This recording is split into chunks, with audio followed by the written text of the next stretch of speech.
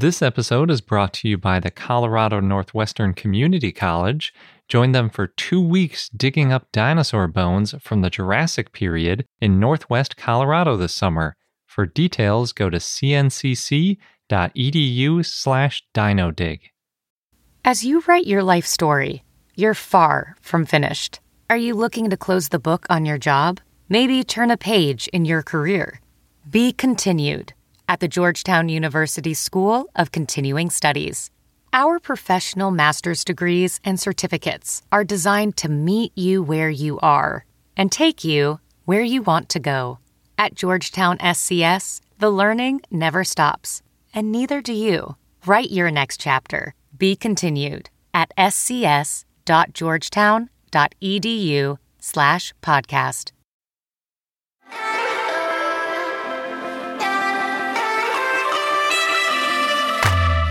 Hello and welcome to I Know Dino. I'm Garrett. And I'm Sabrina. And today in our 330th episode, hey, we made it through another 10. All right. Nice round number. Yeah. We have a bunch of news, including an awesome new ankylosaur. It is such a good find. It might be the best find of 2020 or 2021. Wow. We didn't really have much in the way of ankylosaurs last year, but this one is so cool. It was found like 50 years ago. It's a whole story. But anyway, I'll get into that later. Sabrina also has a bunch of news about museums and different dinosaur things going on in those museums. Nice. And you have dinosaur of the day, Cynocenasus. Yes, lots of good stuff. But before we get into all of that, as always, we want to thank some of our patrons because we could not make this podcast without them. And this week, we'd like to thank Chris, Rohan, Brendan Kavanaugh, Laurasaurus, Ayumi, TRX Dinosaurs, Gabe, Pippaceratops, Taya, and Jurassic Jim.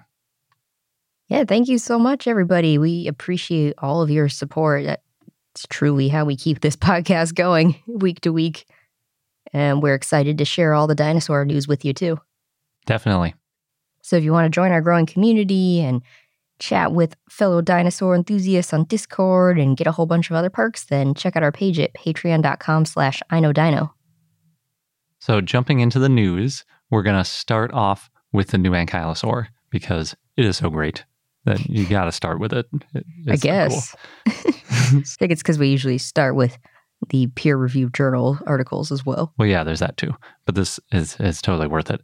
It was written by Jin Young Park and others and published in Scientific Reports. And it is a really cool new ankylosaur that was found in Mongolia. And ankylosaurs are usually defined based on their skulls, just like ceratopsians. You know, if you just have a couple bones from a triceratops, unless you can see those 3 horns, you're not going to know what it is.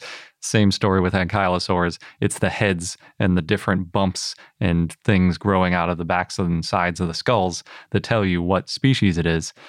And just like with ceratopsians, a lot of times that's what you find. You don't always find a lot of the body. So even though this find is amazing, they didn't find the skull. Oh. So we can't name it. It's basically the new standard. Oh, interesting. Victoria Arbor has been going back and doing this a bunch where things that weren't considered a valid genus, or we didn't think we had enough of them, where we only had the skull, she's been naming a little bit here and there over the years. And then things that are only known from postcranial remains are getting, axed. Because it's like, we want to compare everything to a standard. Yeah. And so if you always have the skull and you can always compare skulls, that's what we do with ankylosaurs. Yeah, that makes sense. And it's why when I'm always harping about like, oh, you just found a tooth or you just found this one bone from a foot, that's not enough to name a dinosaur because like you have to have a standard thing to compare to, or at least a few bones in most cases. But anyway, ankylosaurs are pretty well put together, thanks largely to Victoria Arbor. This one, since it doesn't have a new fancy name, it's called MPCD 100-1359. All right. Not a catchy name. What's MPC? It's the Mongolian Paleontological Center, which is, I think, affiliated with their main natural history museum in Ulaanbaatar. But it doesn't have any kind of catchy nickname or anything, unfortunately. It'd be nice if it at least had a nickname, but it wouldn't be in the scientific journal article anyway, most likely. So maybe it does, and I just couldn't find it.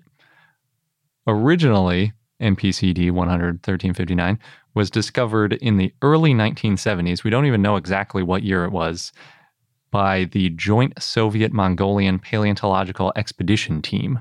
Oh, they found a lot of things. They did. Yeah, they really got going in Mongolia. But unfortunately, when it came time to dig out this individual, they ran out of material, and it was really big and difficult. They wanted to excavate it as a huge block, and I guess they didn't have enough material for that. So they covered it in a wood crate, intending to come back later, and didn't. And then meanwhile, it's open to erosion. Well, it was covered in a crate, and I think it was covered in a crate like on all sides. Although in 1999, the dinosaurs of the Gobi expedition documented the condition of it, and they said there was a crate around the sides, and then the top was covered in loose boards. Oh, okay. So I think it would be weird if they built a crate around the sides and just slapped some loose boards on top. I'm guessing it was originally a crate covering the whole thing, which might have been enough. I mean, it doesn't rain much in this area, and so it's mostly protecting against wind and sand blowing erosion type stuff.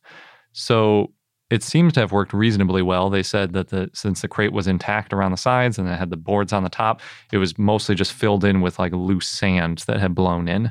So I think it worked pretty well. I mean, for 30 years, and there's still something left at least. And from what I could tell too, they basically just excavated down to a series of ribs.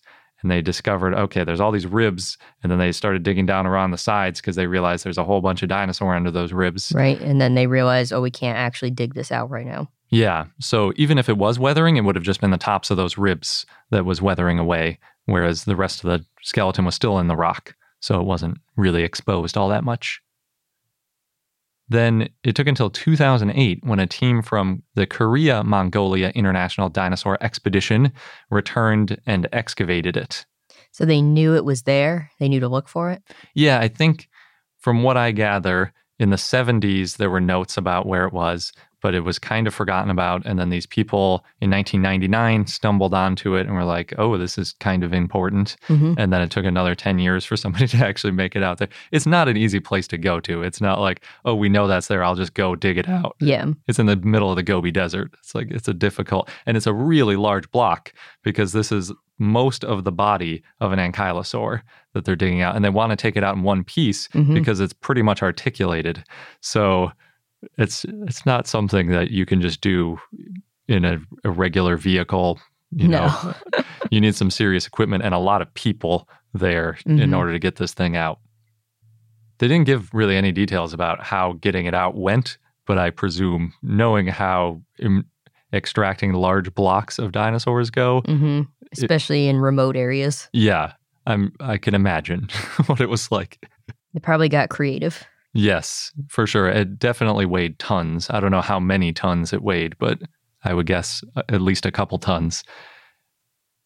When they got it back to the lab and they prepared it, I don't think they've fully prepared everything out of it because they did mention in a couple of spots, like we only know what this side of the bone looks like. And I presume that's because the other side is still encased in rock. Also kind of like Zool that way. Yes, it's a lot like Zool in a lot of ways, I would say, because it's beautiful and it's a lot of the body. But unfortunately, Zool, we have the head and we also have the tail. In this case, we don't have the tail or the head. It's just the middle part. But you know from the middle part that it's an ankylosaur. Oh, yeah. So there's a lot of details that help us know it's an ankylosaur, and specifically an ankylosaurid. So we think that if there was the tail there, it would have a big club at the end of it. Nice. Yeah, it's cool. What we did find, or they did find, I should say, I would like to take some credit for it because I like it so much, but I had nothing to do with it. We, the world. Yeah, that's true. Humanity found. We got 12 back vertebrae, including 24 matching ribs. So like our backs, there's 2 ribs sticking out of each vertebrae, and every single vertebra has that pair of ribs associated with it. So it's really great in terms of that part of the body. It also has the forelimbs and the hind limbs, as well as part of the hips, some other miscellaneous parts like shoulders, and free osteoderms, as they describe them. But they're really mostly in situ, like around the sides of it, so you can see where they were when the animal was alive. It also had ossified tendons along the vertebrae, so we can tell that it had a pretty stiff back. But like I said, even with all that, we couldn't determine a genus. We can tell it's an ankylosaurid, though, because it has a broad humerus, the upper arm bone or forward leg bone, in this case, because they're quadrupedal. Shows you that it's an ankylosaurid. It also has wide claws, like wider than they are long, and it has 3-toed feet, which is common among a lot of different ankylosaurs. And dinosaurs. Yeah, that's true. But ornithischians, not always. Some of them have more toes. Mm-hmm. It was found in the Barun Goyat Formation, one that we talk about a fair amount, but I'd say it's maybe in third or fourth place among Mongolian formations. It's roughly 75 million years ago. I'm basing that on the paper. Some people say it's 72 million years ago, but in any event, it's within about 10 million years of the end of dinosaurs' reign. So it's a pretty derived dinosaur. It's also in the same formation as Sri Devi, which we talked about recently, that velociraptor-sized raptor with bigger claws. So they lived alongside each other. Yes. I don't think Shri would have been any threat at all to this ankylosaur, given the amount of armor and how big it was. Well, maybe when it was a baby. Maybe. That is true. But even then, I don't know. They just come out as tanks. Yeah. It was, though, in the formation that probably did have Tarbosaurus, or at least some other large tyrannosaurid, because Tarbosaurus is known from about 70 million years ago. So if this is like 75 to 72, it could have been there, or else something that would evolve into or is a relative of Tarbosaurus was probably around. And I'm guessing that would have been the main threat to this ankylosaur. Because most of the other stuff we know is like oviraptors and like little dromaeosaurs and stuff, and there's just nothing to worry about. It's like, why would this have so much armor? That was the only stuff around. So it's kind of like how in North America it was T-Rex versus Triceratops. Or T-Rex versus Ankylosaurus. Yeah, the same kind of thing. But I don't think we've specifically, I couldn't find an actual find of Tarbosaurus in this formation definitively. So we're not entirely sure if they coexisted. There are also 3 known ankylosaurids from the Barun Goyat. There's Sicania, Tarkia, and Zarapelta. That's interesting. That's a lot of ankylosaurs. It is, yeah. They must have very different skulls. They do, yeah. So Tarkia and Sicania are those two, the pretty one and the brainy one. They're kind of a famous duo that were named together. And they do definitely have different skulls. Zarapelta was named just a few years ago, and that was one that I think Victoria Arbour named that was originally not named. And then she was like, oh, no, this is a different enough skull. We should give it a name. Unfortunately, out of those 3, we only have some of Sicania's skeleton. And there are a lot of differences. So they have different osteoderms, they have different bone proportions. There are more ribs fused in the back of Sicania than there are in this unnamed ankylosaur, and lots of other little differences, way more differences than you need to name a new dinosaur. But since we don't have Tarkia or Zarapeltas, it could be one of those 2, or it could be something new. Oh, okay. Yeah. Because we just have the skull in those cases, and in this case, we just have the body, and it's hard to match them up. Exactly. So we can say it's not Sicania, but that's it. I wonder why there were so many different ankylosaurs roaming around together. I don't know, but it might be part of the reason I like Mongolian dinosaurs so much. Because there's so many of these. So many ankylosaurs. Yeah, it's really cool. They describe this new ankylosaur's posture as a resting posture, that it fossilized basically in a resting position with all 4 of its legs folded under its body. Oh, that's interesting. Yeah. And so they say it perished in situ, quote, possibly due to famine, dust storms, or any other possible number of reasons, end quote. So it kind of sat down. Maybe it was exhausted from hunger or trying to protect itself or some kind of thing, but it purposely sat down. That's really weird to think of an ankylosaur folding its legs under its body. I don't know why. I mean, of course, they would rest somehow. I always imagined ankylosaurs going into this kind of position when something's trying to attack it.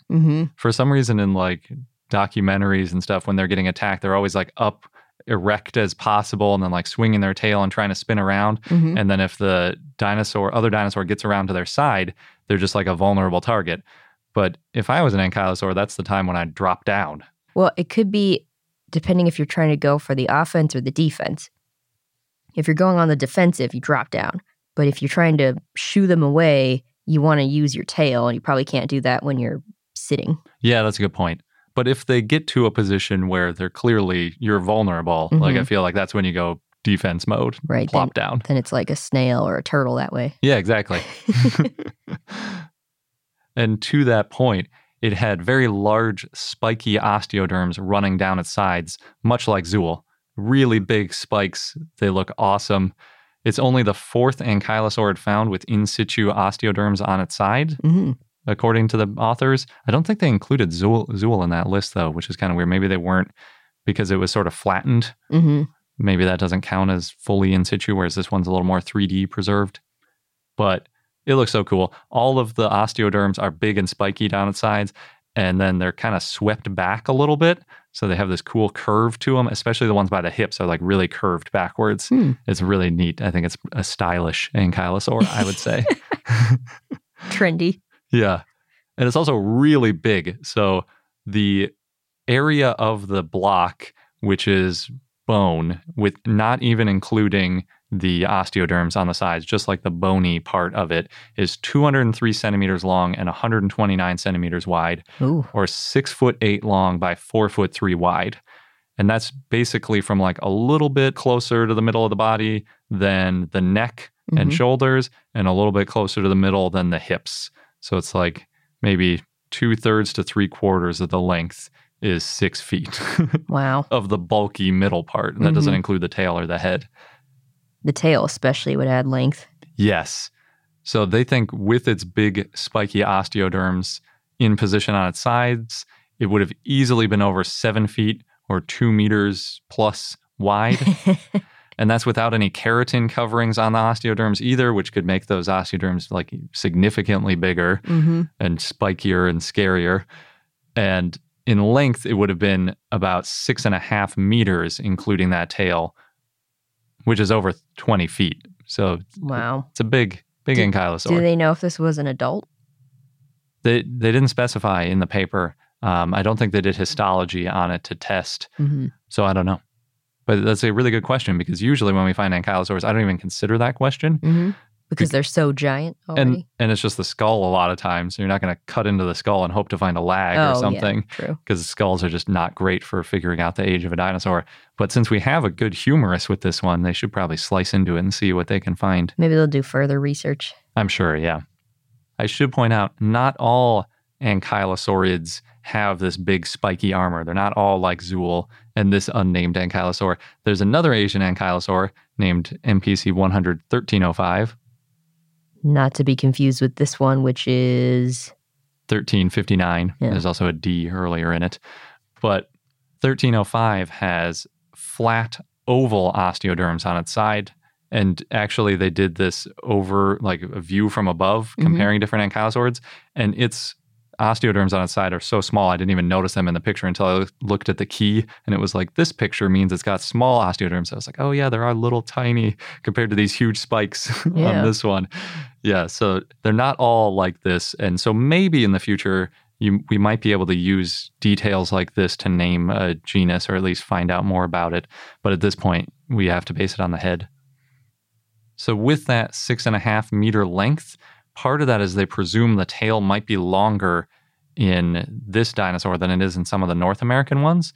In general, some of the Asian ankylosaurids had longer tails, and they also have a more rigid body.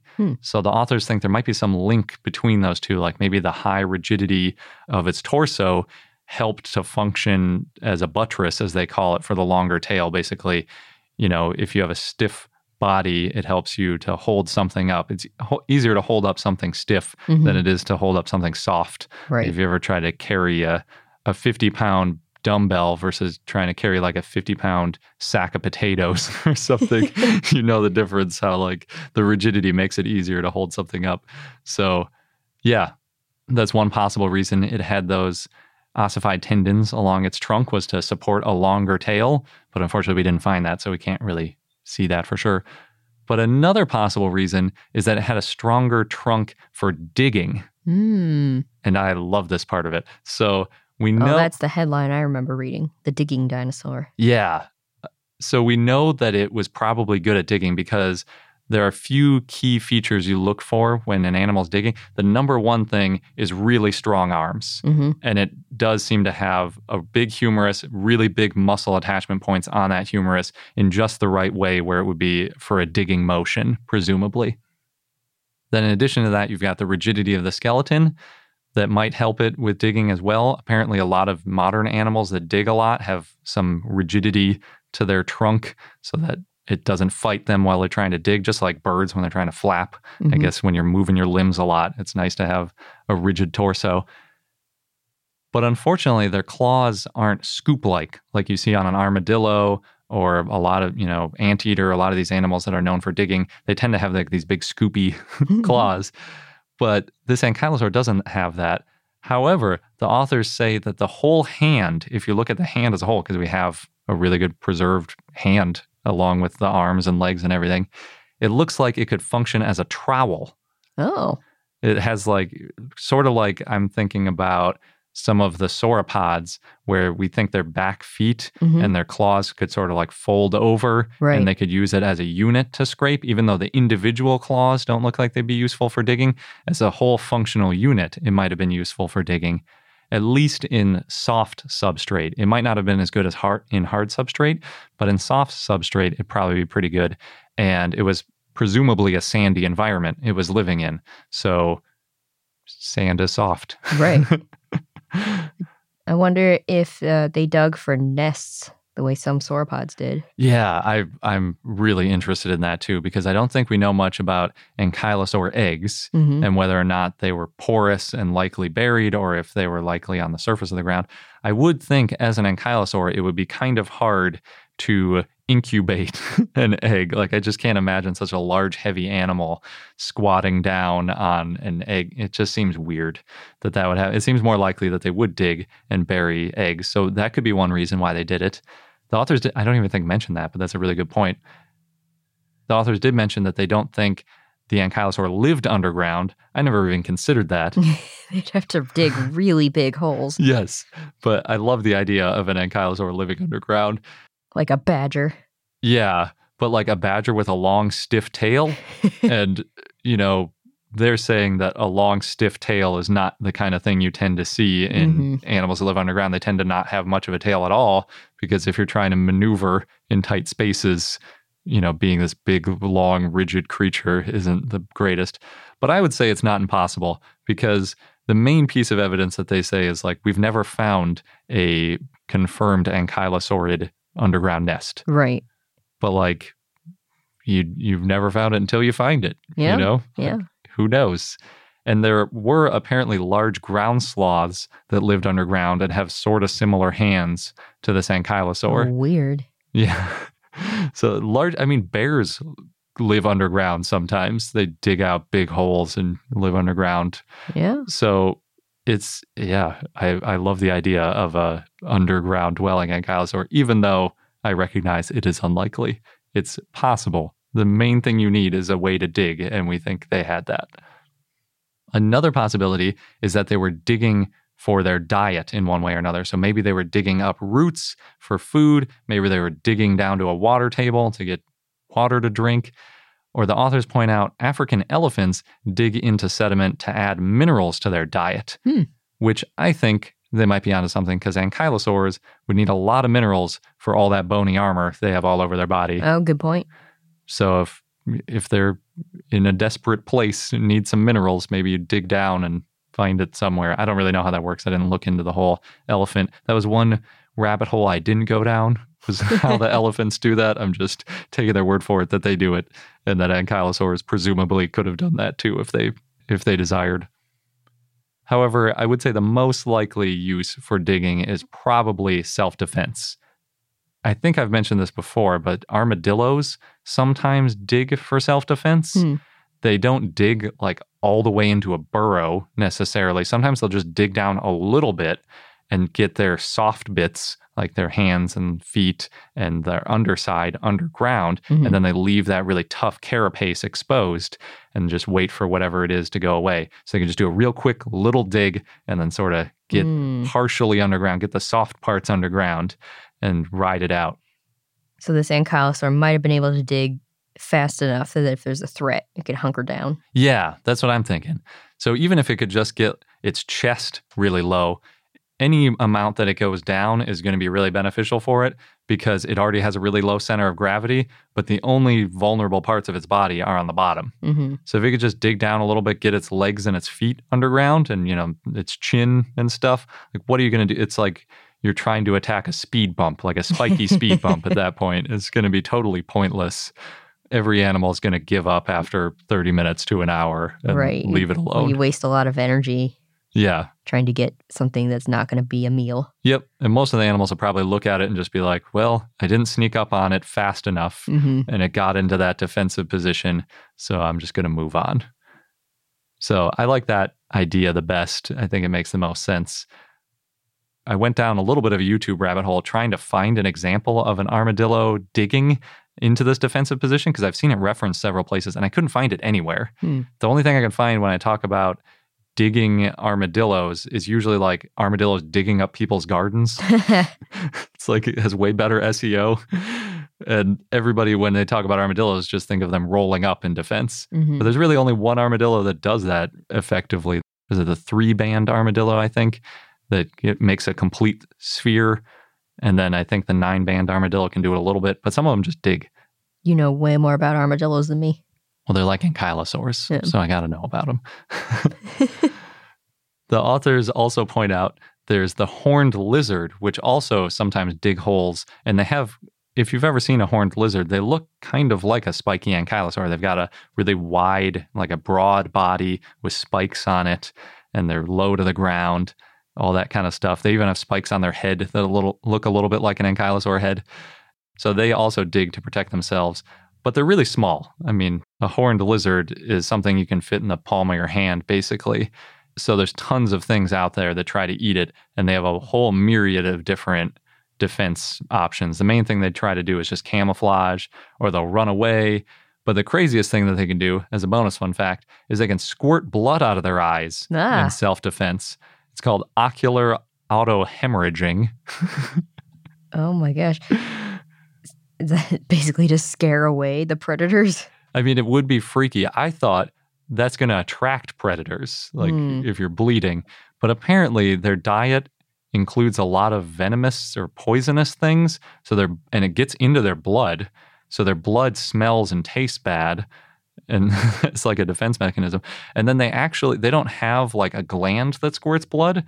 They literally burst the capillaries in their eyelids. That sounds painful. Yeah, they increase their blood pressure to some crazy amount, and then they like burst through the blood vessels in their eyelid and shoot that out. Wow. And it can go like 5 feet. I'm like, how are they not having heart attacks and things with this crazy high blood pressure?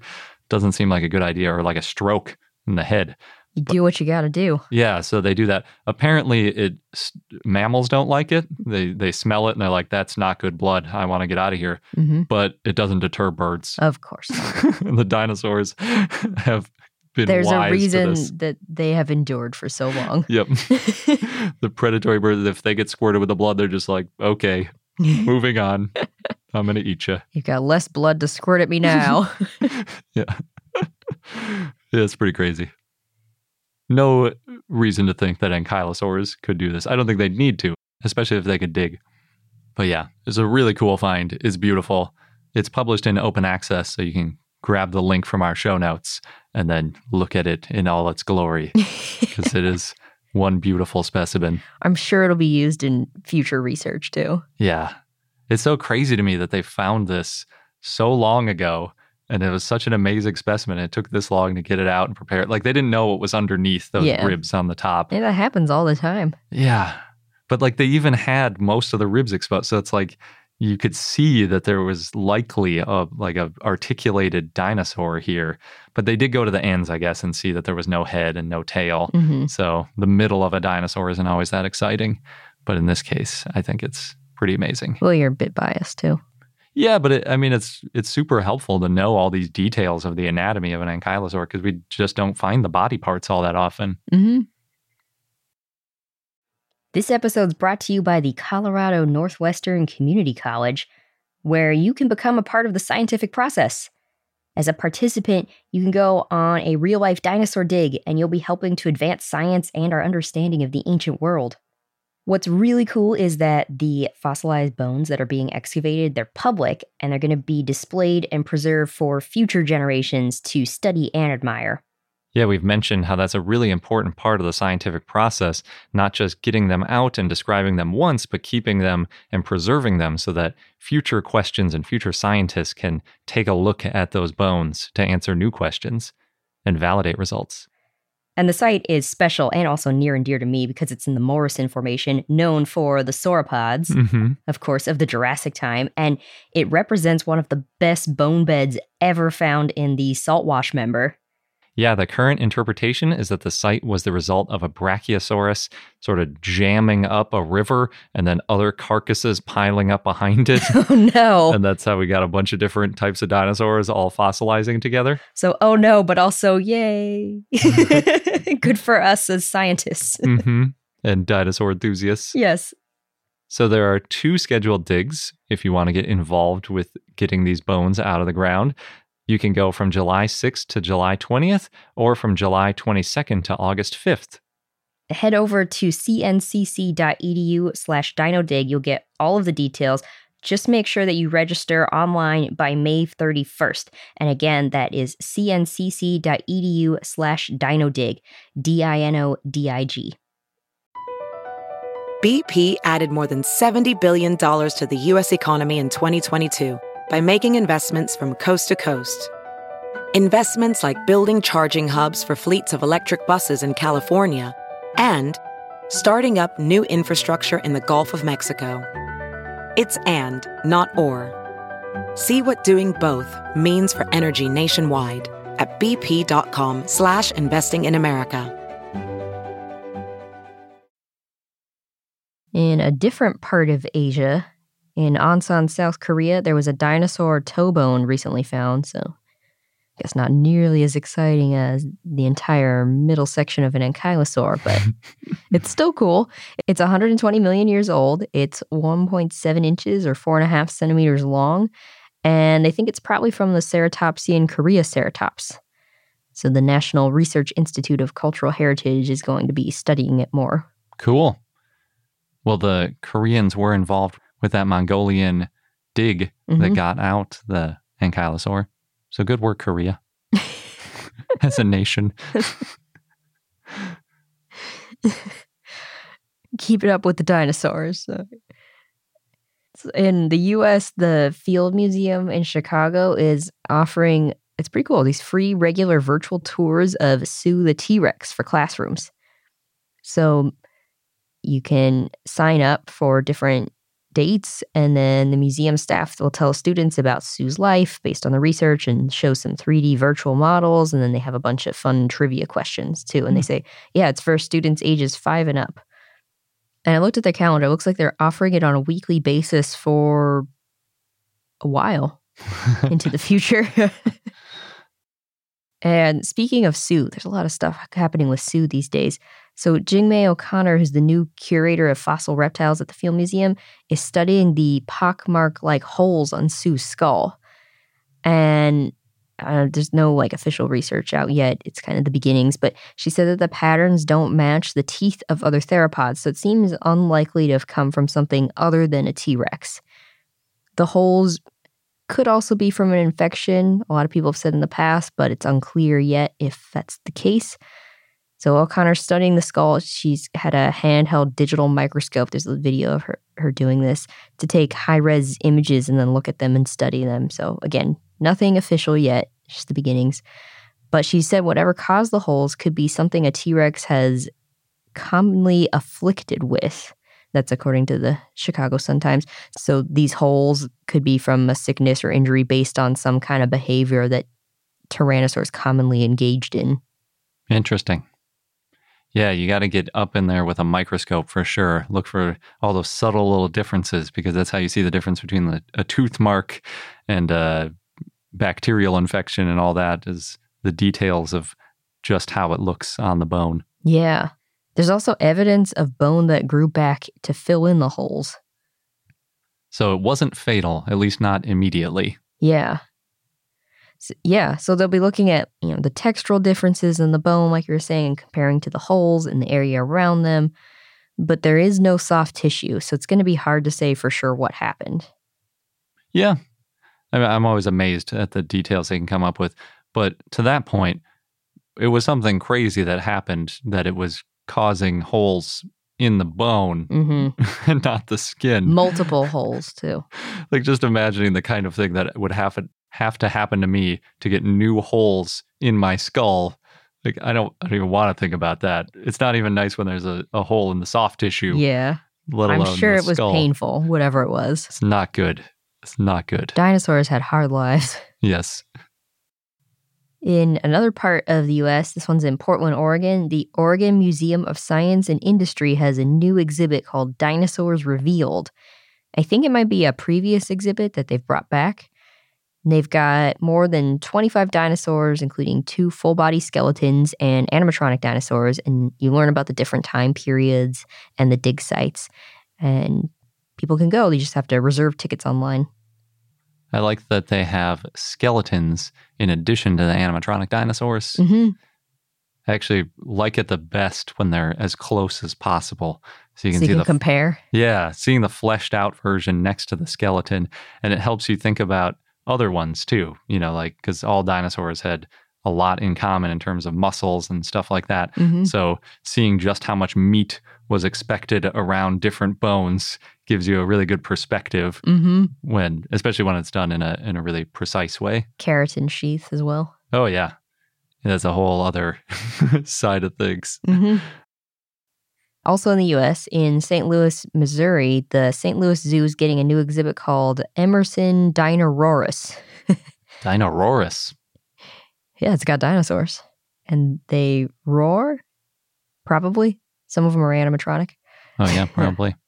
So they've got 16 dinosaurs and prehistoric animals. There's some animatronics, some are stationary.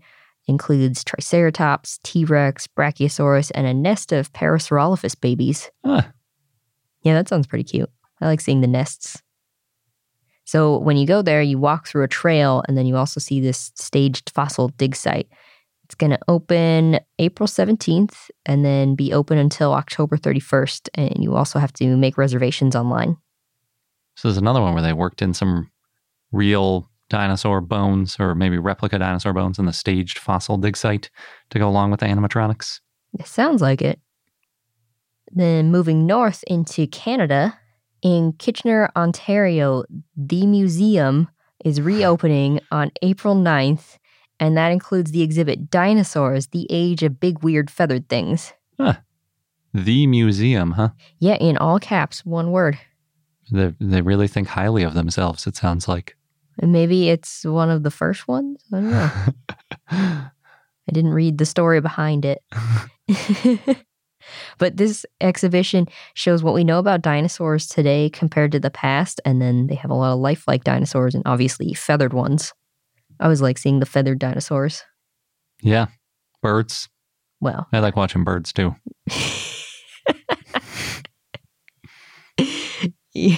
You know what I meant.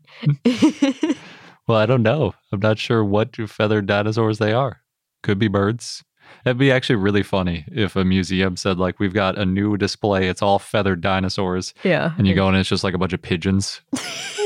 Seagulls. Yeah. The really common birds you see everywhere. Yeah. Or it's just like a sign pointing to like a pier outside. Like, there they are. Flying around. They're right there. I think a lot of people would be upset. Look how lifelike they are. Yeah. Can see them in their natural habitat. Yeah. Or you say like you cloned a dinosaur and you just like clone a seagull. Here it is. Oh, that'd be such a letdown. It'd be funny though. It'd be a good April Fool's joke. You could definitely get a lot of upset people. So moving into other news, got some game news. There's a game, Destiny 2 Beyond Light, that's going to release it's called Dinosaur-Themed Armor Ornaments. And the game is a first-person shooter game. And a while back, the studio had a community vote for what kind of armor people want for an upcoming event. And dinosaurs won. Yeah. Dinosaurs are usually pretty popular. And apparently hashtag Team Dinosaurs was trending on Twitter when they're doing their vote. Wow. Yeah, that's pretty fun. So these dinosaur ornaments, it's something players are going to be able to purchase. And they've got 3 sets. They said there's one that's raptor inspired, one that's Triceratops inspired, and one that's T-Rex inspired. And the pictures look interesting. They show the people characters with a dinosaur-shaped head helmet and then different types of dinosaur feet. So like the raptor one, for example, has the sickle claws. But you're still in like a normal human posture. Yeah. And you don't have a tail or anything. Right. Because you're still a human. You're just wearing these things. So is it like a motorcycle helmet kind of? Kind of. I guess your whole head is in it, but then you see the teeth and everything too. Gotcha. Your face is like in its mouth. Yeah. Interesting. I guess that makes it look, it's sort of like one of those old school, they always represent that when it's like, oh, it's cavemen or whatever, and they're wearing, like the skull of some animal that they slayed to show how tough they are, like that kind of thing, but with a dinosaur. I was thinking if you made an actual real life costume based on these pictures and you did the raptor one with the sickle claw, I think it'd feel really weird walking around with this toe like bouncing around. Yeah. Or you just like hot glue it to the top of a boot. Oh, yeah, that's true. That'd be better. Just look weird because you've got a claw sticking out of the top of your boot. But I think the weirder thing is your head, you can see a face inside a jaw. But anyway. It's true. In other game news, Fortnite, the game Chapter 2 Season 6 hints that dinosaurs are coming. There's not much to tell yet, but people have been combing through the files, and there's some that mention dino, and then there's also evidence for eggs. Interesting. Yeah. Wonder if it'll just be another one of those freemium armor, or not freemium, premium paid armor downloads like the Destiny 2 one, or if it'll be like some actual dinosaur I think content. It's an actual dinosaur thing because the map is all this like prehistoric stuff. Oh, man. So they're kind of building up to it. I don't play Fortnite enough, but I didn't realize there was like a wild animal aspect to it. Or maybe there isn't yet, and there's going to be. I think it's new for this season. It would definitely make a first-person shooter more challenging if there are dinosaurs also roaming around trying to eat you. Yes. So in other news, this one was interesting because the first headline that I had read was that there's this chain of stores in England that was banning people from coming in their inflatable dinosaur costumes. Oh. And it's because of this trend that's happening. And then later on, another article popped up in my feed that explained how the trend started.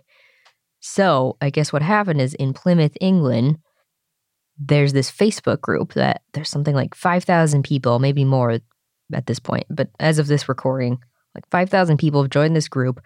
And they dress up in their inflatable dinosaur costumes. It looks like it's mostly T-Rex, but, there's all kinds of different ones now. And then they go on walks to bring cheer to people. And the whole thing started when one person, Dawn Lapthron, hosted a small dinosaur party for her daughter. And it didn't start off with these inflatable costumes. It was going to be just immediate family. Everybody comes dressed in dinosaur onesies, which sounds very comfortable. But then apparently her son, quote unquote, nicked hers. So she had to buy an inflatable costume. Or maybe she wanted to one-up him. I don't know. And people really loved it. So she started taking walks in this costume. And then she started the Facebook group. To bring others into the fun. Yeah. I don't know if you coordinate within the group or maybe you just post pictures of yourself bringing cheer. Not necessarily like a flash mob of dinosaur costumes. I mean, there might be groups of people. I don't know. But yeah, it's more ad hoc, I think. So they have people that dress up and they visit schools and nurseries, or sometimes it's just walking past someone's house to wave for a kid's birthday. But the whole goal is to make people smile. Interesting. And then they got banned? Yeah, well, so it spread actually outside of Plymouth to other cities that have said we're inspired by what's happening in Plymouth and we're starting our own Facebook groups. But yeah, not everybody's happy with this trend because Sainsbury's, that's the supermarket, they said, okay, people dressed in inflatable dinosaur costumes are not allowed in the store. Are they knocking stuff over? Because they're a little bit unwieldy. That could be it. The article didn't explain why. That might be my guess. It's also, when you're in that costume, it's really hard to see anything except what's right in front of you. Running into other people or something, maybe. I don't know. I know from personal experience that, whenever I wear it, we're making the TikTok videos, so it's outdoors and there's plenty of space. But even just like getting through our doorway to get outside, sometimes I don't notice that I've got this giant head above me that's grazing the doorway, or I forget that I'm wider, or that I've got this tail dragging. Yeah. So it's really easy to, If they're bonking into like all the signs and knocking over displays and things. Yeah, definitely. I've bonked into you and you've been right next to me. So I can imagine. And then, if you're trying to carry some groceries or something, it's definitely difficult. And with the hands too, it's hard to get out a wallet or something to pay with. Yeah, it is certainly more of an outdoor costume than an indoor costume, I would say. Yeah. But I could also see, I remember when the COVID pandemic first started and people were wearing these because that, like if you sneeze in it or someone else sneezes, at the very least, there might be some additional protection. Certainly not real PPE, but people felt better being in these costumes. So I saw people wearing them into like Costco's and things. Plus it does bring a smile to your face. Although I can't remember what kind of costume it was, but there was a case of an outbreak where somebody wore one of these types of costumes to their workplace, or maybe it was a hospital or something. And because the fan inside kind of spread particles around. Oh, interesting. Yeah, because they basically work the same as those like outdoor decorations where they're just inflated, or like a bounce house. It's a constant fan blowing air into the inside. It's not airtight at all. Yeah. So I think it would be a lot better at protecting other people from you than vice versa, because it like keeps the air flowing in through this fan. So if somebody like sneezes near you, it's just going to blow it straight in at you. But if you sneeze from inside it, it just leaks out slowly from like around your cuffs and stuff. So you're probably not spreading many droplets. I guess that's generally true about masks too. But yeah, I guess I'd rather you just wear a mask and not a dinosaur costume. Well, so at this supermarket, when you pull up in your costume, they tell you, hey, you need to take off your costume before entering the store.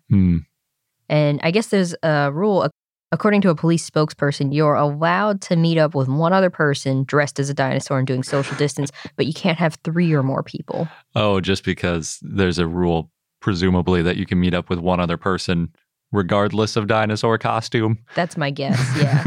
It'd be pretty funny if there was a law specifically about if you're in a dinosaur costume, only 2 dinosaurs at a time. We don't want large gatherings of dinosaurs. No herds. Yeah.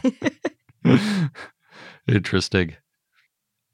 I guess I could see why they would make this rule. Certainly getting out a wallet, when you mention that, is very difficult. It's hard to do anything interacting with your hands from stuff inside the suit to outside the suit.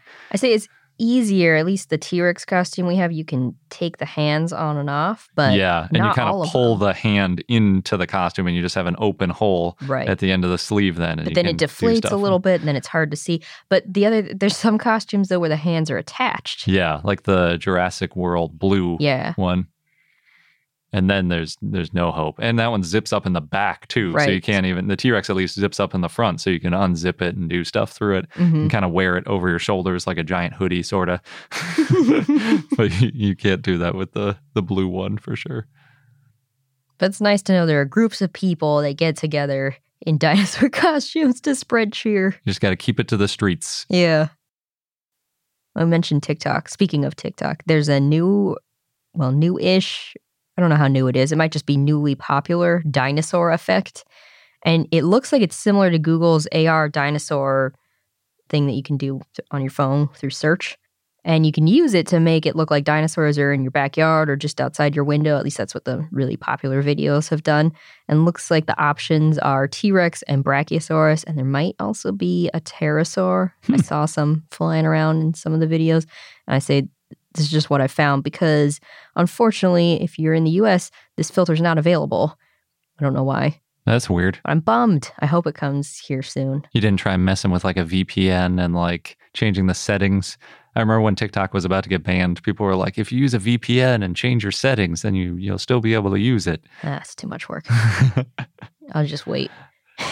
So it might come to the US later, you're hoping? I hope so. I guess if you have access to it, you can search for the filter Dinosaur World. But you can see other people that have used this filter and made videos with it? Because I can see, presumably, anybody's videos on TikTok. Interesting. How'd they look? Did the T-Rex look like a Jurassic Park T-Rex, or what type was it? It didn't take that close of a look, but yeah, it looked pretty similar in the Brachiosaurus too. Scaly, not feathery. Yeah. All that stuff. And giant. So giant. But yeah, I mostly dabble in TikTok. I'll still spend way too much time watching videos, but I'm just doing surface level things. Yeah. But with all social media, dabbling quickly turns into hours. Sure. Since you mentioned Jurassic Park dinosaurs, we got a fun little surprise, and maybe they'd announced it before, but I was surprised to see this, that there's a Jurassic World Camp Cretaceous Season 3 trailer already out, and Season 3 is coming out on May 21st. They're going real fast on this. That's cool. That's like 5 months after Season 2 came out. Yeah. Which was within something like 5 months after Season 1. I mean, I wonder, so these seasons are only, what are they, 8 episodes, I think? It's still a lot of work with all the animation. Yeah, but I was just thinking like other cartoons, they'll have like 30 episodes and they basically make one a week, more or less. So they're sort of on that pace or even a little bit slower. And it's possible that maybe they've already made a lot of these and they're just trickling them out in seasons per their optimizing. Well, I'm impressed because this is considered official canon for the series, and it's going to eventually tie into Jurassic World, which means that there's a lot of collaboration that must be going on behind the scenes to make sure everything fits in with what's happened in the movies and what's going to happen with the movies. Yeah. And to be able to still do that and churn it out so quickly. Yeah, because the first Camp Cretaceous, I think, ended where the first Jurassic World ended. And then the second one just kind of continued, but is clearly before Fallen Kingdom. So since there's a lot of time in between Jurassic World and Jurassic World Fallen Kingdom, I think this was like 5 years or something. Because remember, the island like totally goes into disrepair and they need like special things. Everything's all covered in plants. Spoilers, but yeah. You can't spoil something that came out years ago. So, but there's a lot of time. So they could, I don't know how many seasons they want to do, but you could probably fit in 5 seasons before actually catching up with Fallen Kingdom. That's a good point. But they need to get the kids off the island before Fallen Kingdom starts, because in Fallen Kingdom, there are no children running around. I kind of wonder too, like, did they decide to make more of these seasons once Jurassic World Dominion got pushed out a year? You know, make sure we're all still excited and we've got it at top of the mind. Yeah. Yeah, it does kind of feel that way. Because I don't remember them announcing season 2 until that one got pushed back. And then we were like, oh, good. At least we have Camp Cretaceous to look forward to next year. And then now it's like, how many seasons? I feel like they're going to release another 2 seasons after this. They might do a full 5 seasons before they might. And then Dominion. The last season before the movie comes out might just give us a taste of the movie. Yeah, that'd be interesting. Or if they get off the island, get back to the mainland, they could even get past Fallen Kingdom and maybe even past the beginning of Dominion and start to see some of these like dinosaurs out in the wild or something. That'd be cool. It'd be really interesting if they ever had some kind of crossover, you know, and you see either an animated Claire Dearing or you see a live action version of these kids. I don't know. That's true. Because there have been no characters which existed in both worlds. Well, they mention Claire a couple times. Oh, actually, was there a BD Wong version? I think one of them might have interacted with him. Oh, yeah. That sounds familiar. I think there was a slightly menacing Dr. Wu in CGI form. Okay, so then, but somehow to me it seems easier to see these characters turn into animated versions, but then going the other way seems like a bigger deal. Yeah, that is trickier because you got to find a human who looks like this animated character rather than vice versa. Well, I haven't looked up the cast too closely, but they're probably based at least loosely on the voice actors. Could be. So the trailer for Camp Cretaceous Season 3, it's pretty short. It's like 40-ish seconds and keeps hinting at that new dinosaur that they talked about or they showed at the end of Season 2. And it's got red eyes. It's meant to be this sinister threat, and there's some fire after some lightning strikes, so you can see the fire in the eyes. Spooky. Mm-hmm. You always got to have a big bad dinosaur villain. It's true. Hey, it's Kaylee Cuoco for Priceline. Ready to go to your happy place for a happy price? Well, why didn't you say so? Just download the Priceline app right now and save up to 60% on hotels. So whether it's Cousin Kevin's Kazoo Concert in Kansas City, go Kevin, or Becky's Bachelorette Bash in Bermuda, you never have to miss a trip ever again. So download the Priceline app today. Your savings are waiting. Go to your happy place for a happy price. Go to your happy price, Priceline. CarMax is putting peace of mind back in car shopping by putting you in the driver's seat to find a ride that's right for you. Because at CarMax, we believe you shouldn't just settle for a car. You should love your car. That's why every car we sell is CarMax certified quality, so you can be sure with upfront pricing that's the same for every customer. So don't settle. Find love at first drive and start shopping now at CarMax.com. CarMax, the way car buying should be. And now onto our dinosaur of the day, Sinusonasus, which was a request from DC Cassandra via our Patreon and Discord, so thanks. It was a troodontid theropod that lived in the early Cretaceous in what is now Liaoning province in China, in the Yixian Formation. And it looks bird-like. It's got the elongated head and then the sickle claws on the second toes, so bird-like with the claws. Not the same as the dinosaur Sinosaurus. This is Sinusonasus. And Sinosaurus is a theropod that lived in the early Jurassic in what is now Yunnan province, China, found in the Lufeng Formation. But they sound similar. So this one's quite a bit later, early Cretaceous versus early Jurassic. Mm-hmm. And in a different formation. The type species is Sinusonasus magnadens. It was described by Xu Xing and Wang Xiaolin in 2004. And the genus name means wave nose. That's such a weird one. Yeah, it's because from a side view, the nasal bones look like a sine wave. It's curvy and it rises and falls. And the species name means big-toothed. It had large teeth. Buck-toothed wave nose. That's very descriptive. Its front teeth were not serrated, and it was a carnivorous dinosaur. Sinusonasus was small. Gregory Paul estimated in 2010 that it was about 3 feet or 1 meter long and weighed about 5.5 pounds or 2.5 kilograms. But there are other estimates that it weighed 22 pounds or 10 kilograms. It may have had feathers. That's based on relatives found in the same formation having feathers. The holotype, IVPPV11527, is a partial skeleton with skull and fragments of the lower jaw, and partial tail, pelvis, and hind limbs. That's pretty good. Yeah. And this holotype was partially articulated. It was also compressed. Sinusonasus had transitional anatomical features, so it had a more basal skull and then a more derived pelvis and hind limbs.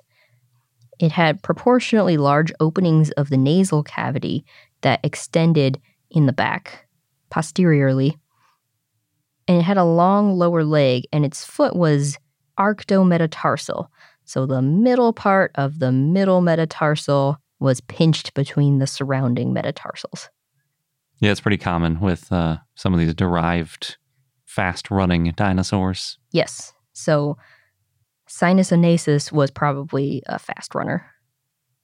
The femur is about 5.5 inches or 14 centimeters long. I'm not used to femurs being measured in centimeters. I'm used to like meters and tens of inches. Yep. Well, it's a small dinosaur. Yeah. And it had a long neck of the thigh bone that's between the femoral head and shaft. It also had a relatively short head, which was about 77% the length of the thigh bone. Yeah, that's something I ran into earlier when I was looking at tyrannosaurids. Actually, it's in my fun fact. The ratio of skull length to thigh bone length, or in other words, femur length, which I hadn't thought of before. But a lot of times they're kind of close. Like this one's 77%. It sounds funny to think of it that way, but dinosaurs have pretty long heads. Yeah, I don't remember running across this kind of measurement before. Yeah. So from a side view, Sinosaunasus had an extra opening, the fenestra, or fenestrae, in the front outer side of the upper jaw. And its tail probably had about 30 vertebrae. The chevrons, the bony arch on the tail vertebrae, at the end of the tail were very long, and they would have fit together to form a plate on the bottom or underside of the tail. A plate? Yeah. So this tail might have helped it to counterbalance and help it while running. Must have been stiff. Yeah, in the paleo art, it looks kind of stiff. It looks like in one of the pictures, it almost looks like a leaf at the end of the tail. Leaf-shaped tail? Yeah. So Sinosaunasus was thought to come from this rapid evolutionary change from a group that originated in the Cretaceous and not from troodontids, and not as previously thought from troodontids developing earlier in the Jurassic. So it's not as like much of a basal troodontid. Well, it's got the derived pelvis and hind limbs. So it might show also the possibility of modular evolution in troodontids, where certain parts evolved, because it still had the basal skull. And our fun fact of the day is that there is a Nanotyrannus equivalent of Tarbosaurus. Oh, just as controversial? It is not. So, but just like how Nanotyrannus was named as a small tyrannosaur, and then now today is usually considered to be a juvenile Tyrannosaurus, the dinosaur Shanshanosaurus is considered to be a juvenile Tarbosaurus. So Shanshanosaurus is like Nanotyrannus in that analogy. Mm-hmm. But I haven't seen any controversy about Shanshanosaurus. In fact, the person who named Shanshanosaurus later basically wrote a paper that was like, yeah, this is probably it's just a juvenile other Tyrannosaur, probably Tarbosaurus. Interesting. Yeah. So Tarbosaurus, for a little background, was named in 1955 from southern Mongolia, whereas Shanshanosaurus wasn't named until 22 years later, and it was named from northwest China. And then obviously, since Tarbosaurus was named first, it gets the naming priority. So if anybody ever decides that these are actually the same genus, then the name goes to Tarbosaurus because it was named first. So Shanshanosaurus becomes Tarbosaurus and not the other way around. Same thing with Triceratops will always be around. Torosaurus is never going to take over Triceratops, regardless of which one's a juvenile, because Triceratops was named first. It doesn't matter which one's a juvenile, it just matters which one's named first. Shanshanosaurus was found about 1,000 kilometers west of the original Tarbosaurus find, and obviously in a different country, so you can't really blame them for thinking that it was a different dinosaur. Mm-hmm.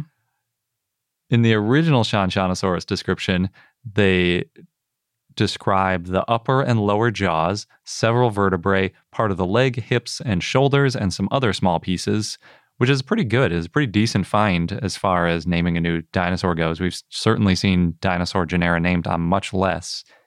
And it was published all in Chinese, which took me a little while to track down because the English version of their website doesn't have it.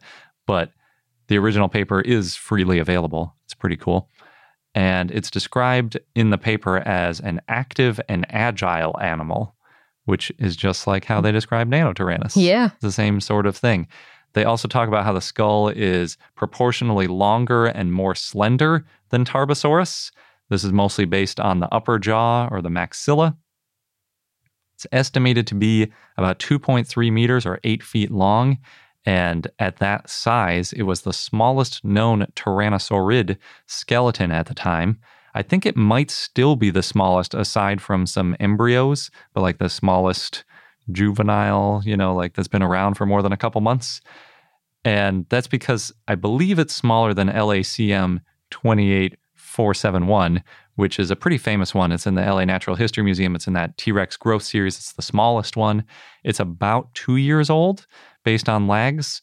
And it's the youngest Tyrannosaurus in Thomas Carr's recent paper where he analyzed the growth of all these Tyrannosaurus individuals. Mm-hmm. So I think it's smaller than that. I think that one looks longer than 8 feet in the pictures, to me at least. So maybe this one is about 2 years or younger, I would say, Shanshanosaurus. The Los Angeles specimen 2 was also originally given its own name of Stygivenator Molnari, and then that was later synonymized to T-Rex. So there's another one that was a juvenile, then it got its own name. And also that specimen by some is considered to be a small Nanotyrannus because it's smaller than the holotype of Nanotyrannus. So there's still argument. All the ones that are related to T-Rex seem to be more controversial than the Tarbosaurus ones. Maybe because T-Rex is so much more popular. Yeah, I think so. And the Nanotyrannus thing just muddies the water so much. In 2001, Dong Jiming and Philip Curry reanalyzed Shanshanosaurus and found that it was a juvenile and likely an existing taxon, as they put it. They didn't actually name it as a Tarbosaurus, but they said that it was likely Tarbosaurus because that's the other big tyrannosaur we know from the area. They also mentioned, quote, young tyrannosaurids had long, low skulls, huge pubic boots, and well-developed limb joints, end quote, which sounds a lot like Nanotyrannus as well. Yeah. Dong Jiming was the original author of Shanshanosaurus, which is why I said, like, the original author basically later said, yeah, this is probably just an existing genus. He also named another tyrannosaur in China. This one's even farther away in the southeast in Henan, China. But this time he named a new species within Tyrannosaurus. So he didn't name a new genus. He named it Tyrannosaurus luanchuanensis. And unfortunately, though, that was only based on 5 teeth. Oh, wow. I wonder if that confuses things because sometimes there's confusion around Tarbosaurus and Tyrannosaurus already. Yeah. So he thought that the teeth looked more like North American Tyrannosaurid teeth than Asian Tyrannosaurid teeth. And they were extremely well-preserved teeth, which I guess is why he thought it was reasonable to name a new species off of it, even though I say, don't name new species off of just teeth. They did. But now it's generally considered to be Tarbosaurus batar. So the species is gone, and that's the regular type species of Tarbosaurus. So I guess in this case, they were sort of confusing Tarbosaurus and T-Rex because they thought it looked more like a T-Rex tooth than a Tarbosaurus tooth. But now it's usually called a Tarbosaurus tooth, Tarbosaurus batar. Although I'm not entirely sure if anyone has officially synonymized these teeth with Tarbosaurus. I saw some references in like books, but I don't know if it's actually been formally written out. I don't know, maybe people just don't bother because it's just teeth and yeah. But if you're feeling bad for Dong Jiming because he's had 2 Tyrannosaur names taken away from him, you shouldn't, because he still has credit for naming over 20 valid genera, one of the most prolific valid genera dinosaur namers. It's hard to phrase this. Yeah. But he's named some of the most dinosaurs of anybody. Cool. Including, he has Sinraptor Dongai is named after him. So not only has he named a lot of dinosaurs, but he has a dinosaur named after him, which is a pretty cool one. It is. Or maybe it's Sinraptor instead of Sinraptor. I think that happens a lot once you've named a bunch of dinosaurs. You start getting dinosaurs named after you, like Phil Curry, too. Yeah. And he named several dinosaurs after this one was named after him. He was still active in paleontology when people were naming dinosaurs after him, just like Phil Curry. Nice. So if you're on the T-Rex, not Nanotyrannus side of things, maybe you could bring up this Shanshanosaurus versus Tarbosaurus just to point out that the scientific community, in other cases, when juvenile tyrannosaurs have been named, they've been synonymized with adults later when they were shown to be juveniles. And that wraps up this episode of Vino Dino. Thanks for listening. Don't forget to subscribe or follow us in your favorite podcast app so you don't miss out on any new episodes. And join our growing community, patreon.com/inodino. And don't forget to join us for our watch parties. We've been watching Dinosaur Planet, not to be confused with Planet Dinosaur. Even though it will be confused with Planet Dinosaur. I confuse it. I had to double check before saying this. Yep. But it's been good so far. And we've got 3 more to go through. So over the coming weeks, we'll be watching them. So join us in our Discord server. Yeah. And that all happens if you join at patreon.com/inodino. Thanks again, and until next time.